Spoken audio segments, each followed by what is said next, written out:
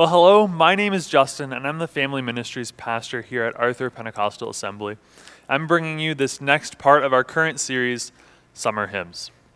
Now, the reason why we're doing this series is because hymns are more than just, old songs that, parents or grandparents have sang, but they're songs that carry so much richness and depth. They're songs that, some of them we've been singing as the church for hundreds, maybe even thousands of years. And in addition to the great memories that they can carry with them, there's also so much amazing spiritual depth within the lyrics of these songs. And our reason for doing this series is to just show some of the history behind these songs, to expand on some of the themes found within them, and hopefully bring a new appreciation for these great spiritual songs that the church has been singing for decades, centuries, and millennia. So the song that we're going to be talking about today is called Come Thou Fount of Every Blessing. Now, to start us off, I'm going to tell us a story about the person who wrote this song.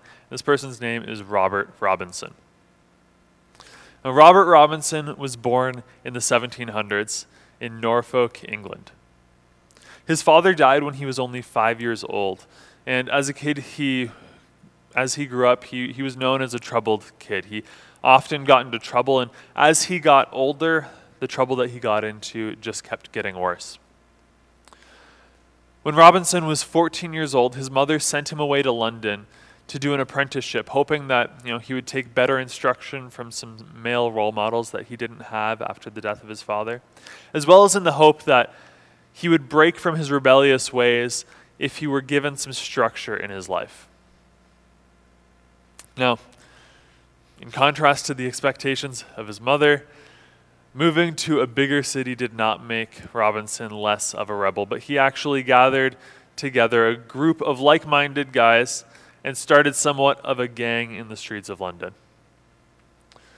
3 years after moving to London and still causing trouble with his group of guys, Robinson heard that the famous Methodist preacher George Whitefield was coming to town.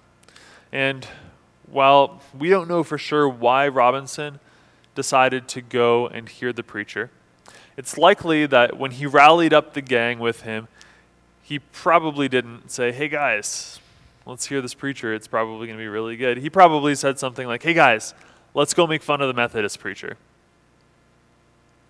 So, even though Robinson and his gang's intention was likely to heckle this man off of the stage, something else happened. Robinson found that the sermon that Whitefield gave was so moving that he had a change in his heart and began to rethink his entire life. 3 years after hearing that sermon, Robinson made peace with God, gave his life to him, and found forgiveness. And shortly after that, he got involved with a Methodist church and felt a call on his life to preach. 2 years later, Robinson was a preacher, and in preparation for Pentecost Sunday, Robert Robinson wrote the hymn that we are looking at today, Come Thou Fount of Every Blessing. The first verse of this hymn is perfect for Pentecost Sunday. It's full of praise and rejoicing. It's centering on who God is, and it's very lively and positive. But the last two verses take a very different turn. They become very introspective, and in these verses, we can see some of Robinson's story come through as it talks about the difficulties of faith, about the desire to be God's and experience Him fully, as well as God's faithfulness through the struggles of life. It's a song that resonates with me personally, and I think it does with others as well. I know it does with others as well, as it's a popular hymn and has been for hundreds of years. So, the link is in the description if you want to listen to this hymn. We're going to move forward. And this song is very reminiscent of Psalm 51. Now, I think the entire psalm as a whole is reflected in this song. I'm going to read a couple of verses that I feel emphasize this song's key themes.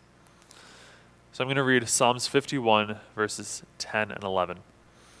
It says, "Create in me a clean heart, O God. Renew a loyal spirit within me. Do not banish me from your presence, and don't take your Holy Spirit from me." These verses give us this picture of this idea of just wanting to be with God. Despite what we've done in our past, wanting to be right with God and calling out for that relationship. Now, at the same time, though, as the psalm says, it uses the language of create in me a clean heart, renew a loyal spirit in me. It's calling on God to act in our lives rather than saying that we're going to do it ourselves, rather than saying, I'll clean my heart and I'll be loyal. The psalmist recognizes both the hopelessness of a human of their own will, but also the true freedom in that God does not require us to do anything on our own, but will move on our behalf through the Holy Spirit. And that's also what I hear in this song. I hear a longing to be with God, a recognition that, I can't do it on my own, but the realization that I don't have to because God will. He's always with me. And when I hear this song, this is the thing that threw me off the most, is when I hear this song, I imagine it being written by an old man who has lived a hard life, who's lived a long life, a life that's teetered back and forth from following God and falling away. I hear a cry just to be held by God in the assurance of his love after a long, hard life. And I was shocked, to be honest, in preparation for this, to learn that this song was written by someone as young as 22. But when you look at the story of Robert Robinson, the struggle and inner turmoil is clear. Losing his father at the age of 5, raised in a home of faith, but constantly ending up in the wrong scenarios with the wrong people. And even after his breakthrough moment, hearing George Whitefield, it still took another 3 years to fully understand and respond to God's call that day. But as I think about this more and more, this difficulty of faith at such a young age is not unique to Robert Robinson. Growing up as a person of faith is a massively challenging thing for all people. Even just going through adolescence is a grueling experience for everyone. Everything's changing so quickly. There's physical and mental developments. Friendships can turn on a dime. All the while you're in this limbo of no longer being a kid, but also not yet being an adult, feeling the weight of responsibility to make the decisions that seem like they'll determine the course of your entire life forever, while still not quite having full authority of your own life just yet. So it's a weird mix. It's a crazy and confusing time, and then to add questions of faith to the mix is just another difficulty. Some people listening might be in this stage right now, and you're nodding along because you're like, yep, I'm feeling that right now. I'm feeling the weight of that. I'm experiencing, the friendship dynamics. And others of you might be a few or more years removed from that stage, and you're nodding along because you remember being there. But there's actually a bit of a phenomenon that happens as we phase out of adolescence, where, as early as, a couple of years out of adolescence, we begin to forget about the awkward, angsty part of high school and middle school and mostly focus on the good times of that stage of life. Or, still remember the bad parts, obviously, but with less of that awkward angst in mind. And it actually makes it really difficult for any of us who are not in high school or middle school to empathize with teenagers, what they go through, without difficult and conscious introspection and reflection on what that was like for us, because we kind of bury it back. And that's part of what makes adding faith into that mix so hard for both young people and for people who have already gone through it, because people who have already gone through it don't always consciously remember what it's like, but we think we remember what it was like.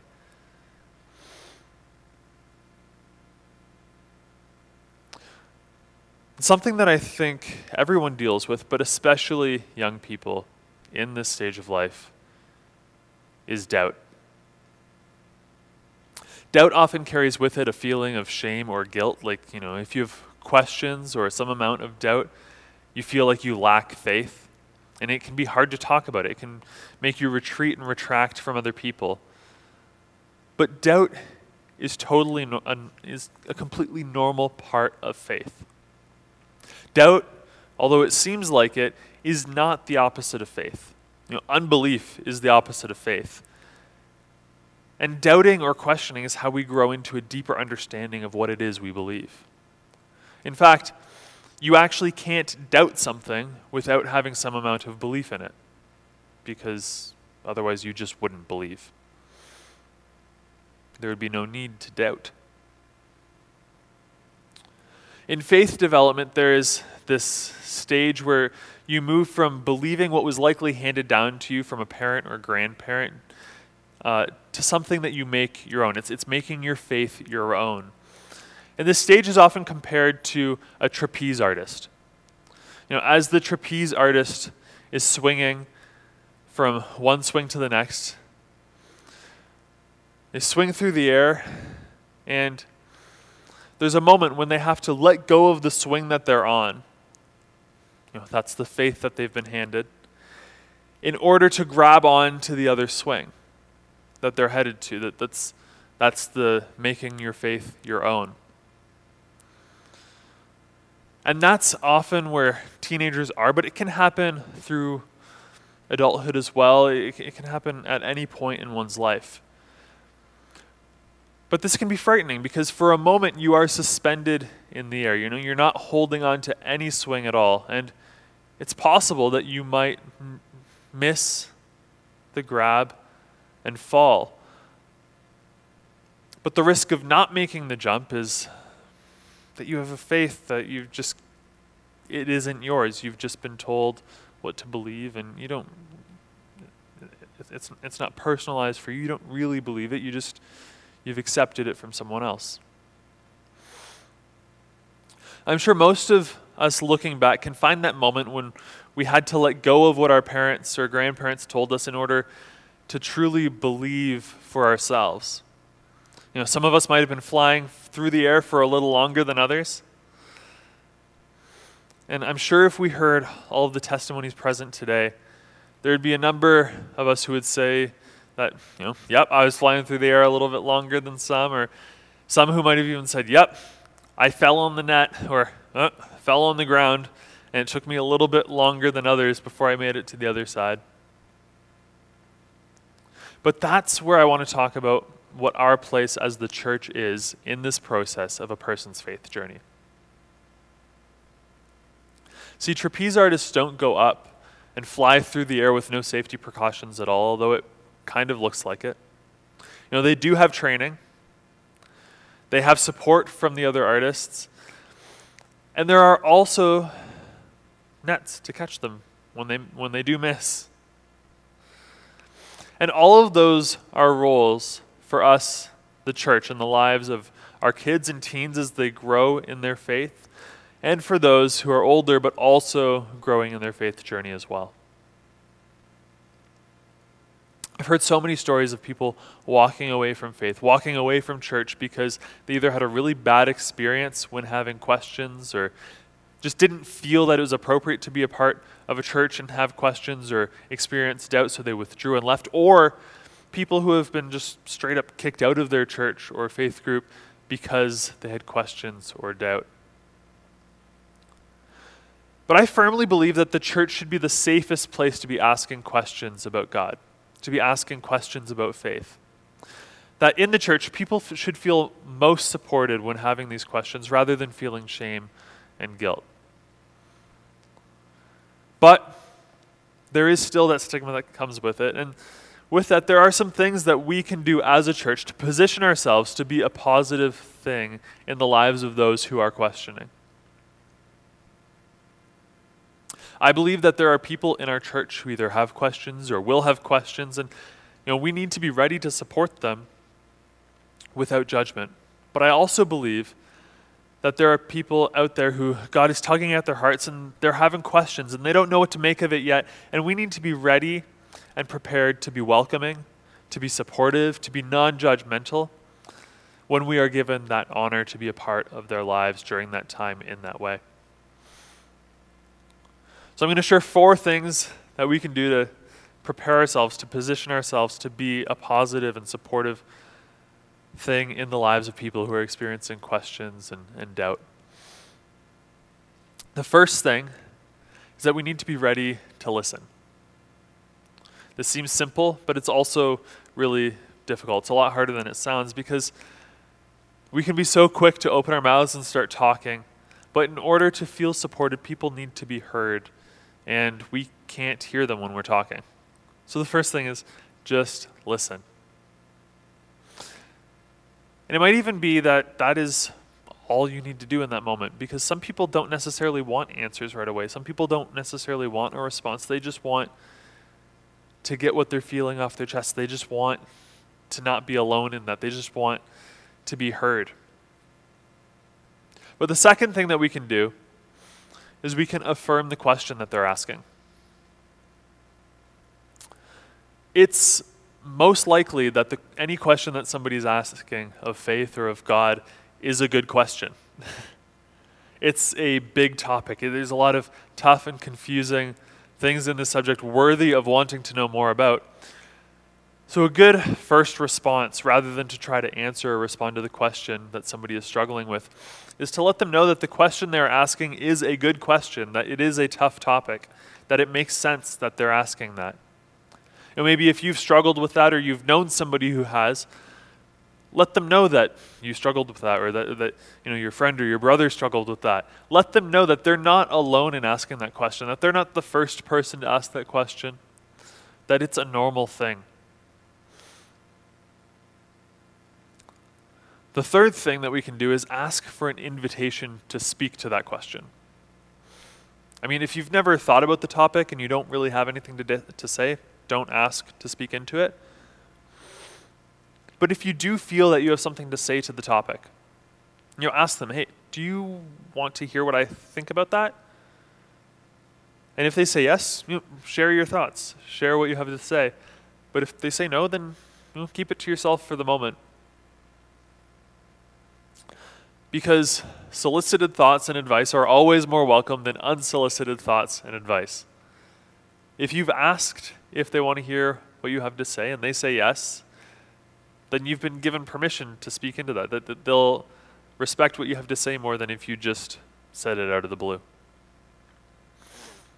And lastly, and this one might be the hardest one, but it's really important, is you need to be comfortable with the person you're talking to still being unsure after your conversation. It's likely that you won't have solved their entire problem in that moment. But you were there for them, and you hopefully added a beneficial piece to their faith journey in growing into a deeper relationship and understanding of God. But you need to be okay with, them not feeling all put back together in that moment. That it still will probably take some time. There's a line from this hymn that stands out most to me, and it's this line. It says, "Prone to wander, Lord, I feel it. Prone to leave the God I love. Take this heart, Lord, take and seal it. Seal it for thy courts above."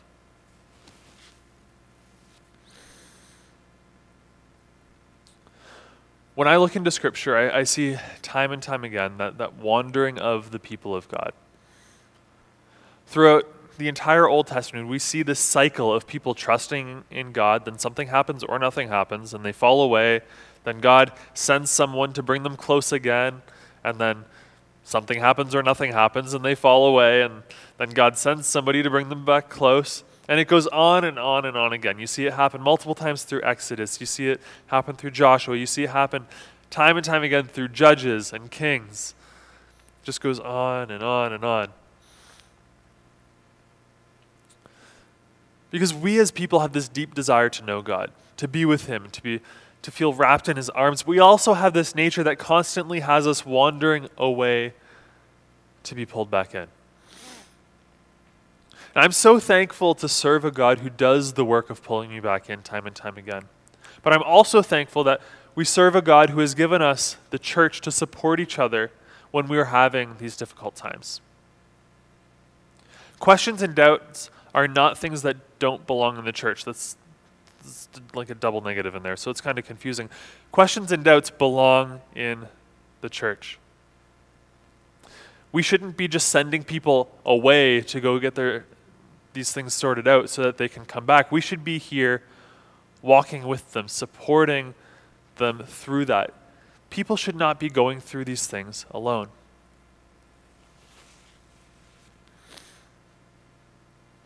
In the Gospel of John, we read the story of doubting Thomas. He wasn't there when Jesus first appeared to the disciples after his resurrection. And when Thomas heard what the others had said, he told them that he wouldn't believe that Jesus was really alive unless he saw and touched the holes in Jesus' hands. Now, if you've heard this story before, maybe you're like me, and when you think of the story in your head, it always seems as though, like, right after Thomas says, I'm not going to believe that Jesus is alive unless I see him, that, like, instantly Jesus walks through the door and he's like, then Thomas sees and feels and he believes right away. But that's not how that story goes. See, Thomas says that, but he doesn't see Jesus for 8 days after that. That means for 8 days, while everyone else believed that Jesus was alive, Thomas didn't. And not only did Thomas stick around with the group for 8 days while not believing, the people who saw Jesus, who know that he's alive, who are probably like, Thomas, I don't get it. Why don't you just believe? Stayed with him as well. They supported him. They didn't kick him out. They didn't say you shouldn't be here. But it was obviously a supportive enough environment that Thomas felt comfortable to stay for 8 days, and they felt comfortable having him there. See, Satan wants us to feel alone. And he wants us to feel alone so that we will be alone, because when we are alone, we are at our weakest.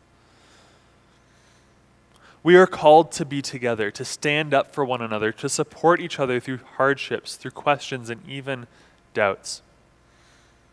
So if you have tough questions about God, I want you to know that you are in the best place to be asking tough questions about God. You are in the best company to be doing so. And if you aren't, you know what your duty is, to support your family in Christ through it all.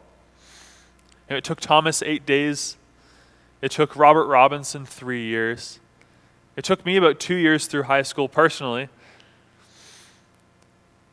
But when we have a supportive community, that time doesn't need to be spent alone, that time doesn't need to be wasted, that time doesn't need to be frightening or scary, because we have each other with us. God has given us each other to go through that with. So let's pray. God, we thank you for your word. God, we thank you for the encouragement that we can find in it. And God, we also pray for just the volumes of reflection on you and your goodness that we have available to us through the centuries. God, that we have these songs that carry such meaning to us and can cause so much meaningful reflection as well. The songs that bring you glory, bring you praise. God, I pray for everyone listening right now, God, as we go through this journey of faith, as we learn more about you, as we experience you. God, maybe we've grown up believing in you our entire lives, or maybe We came to know you all on our own, God.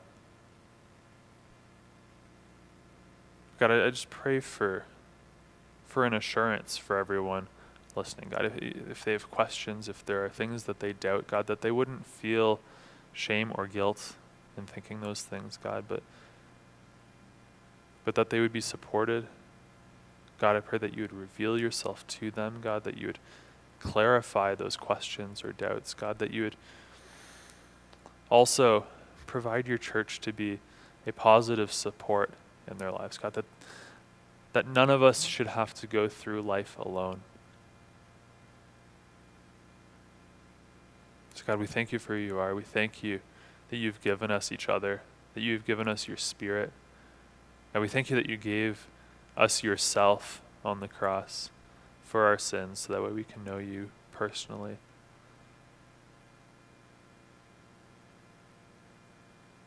God, we pray all this in Jesus' name. Amen.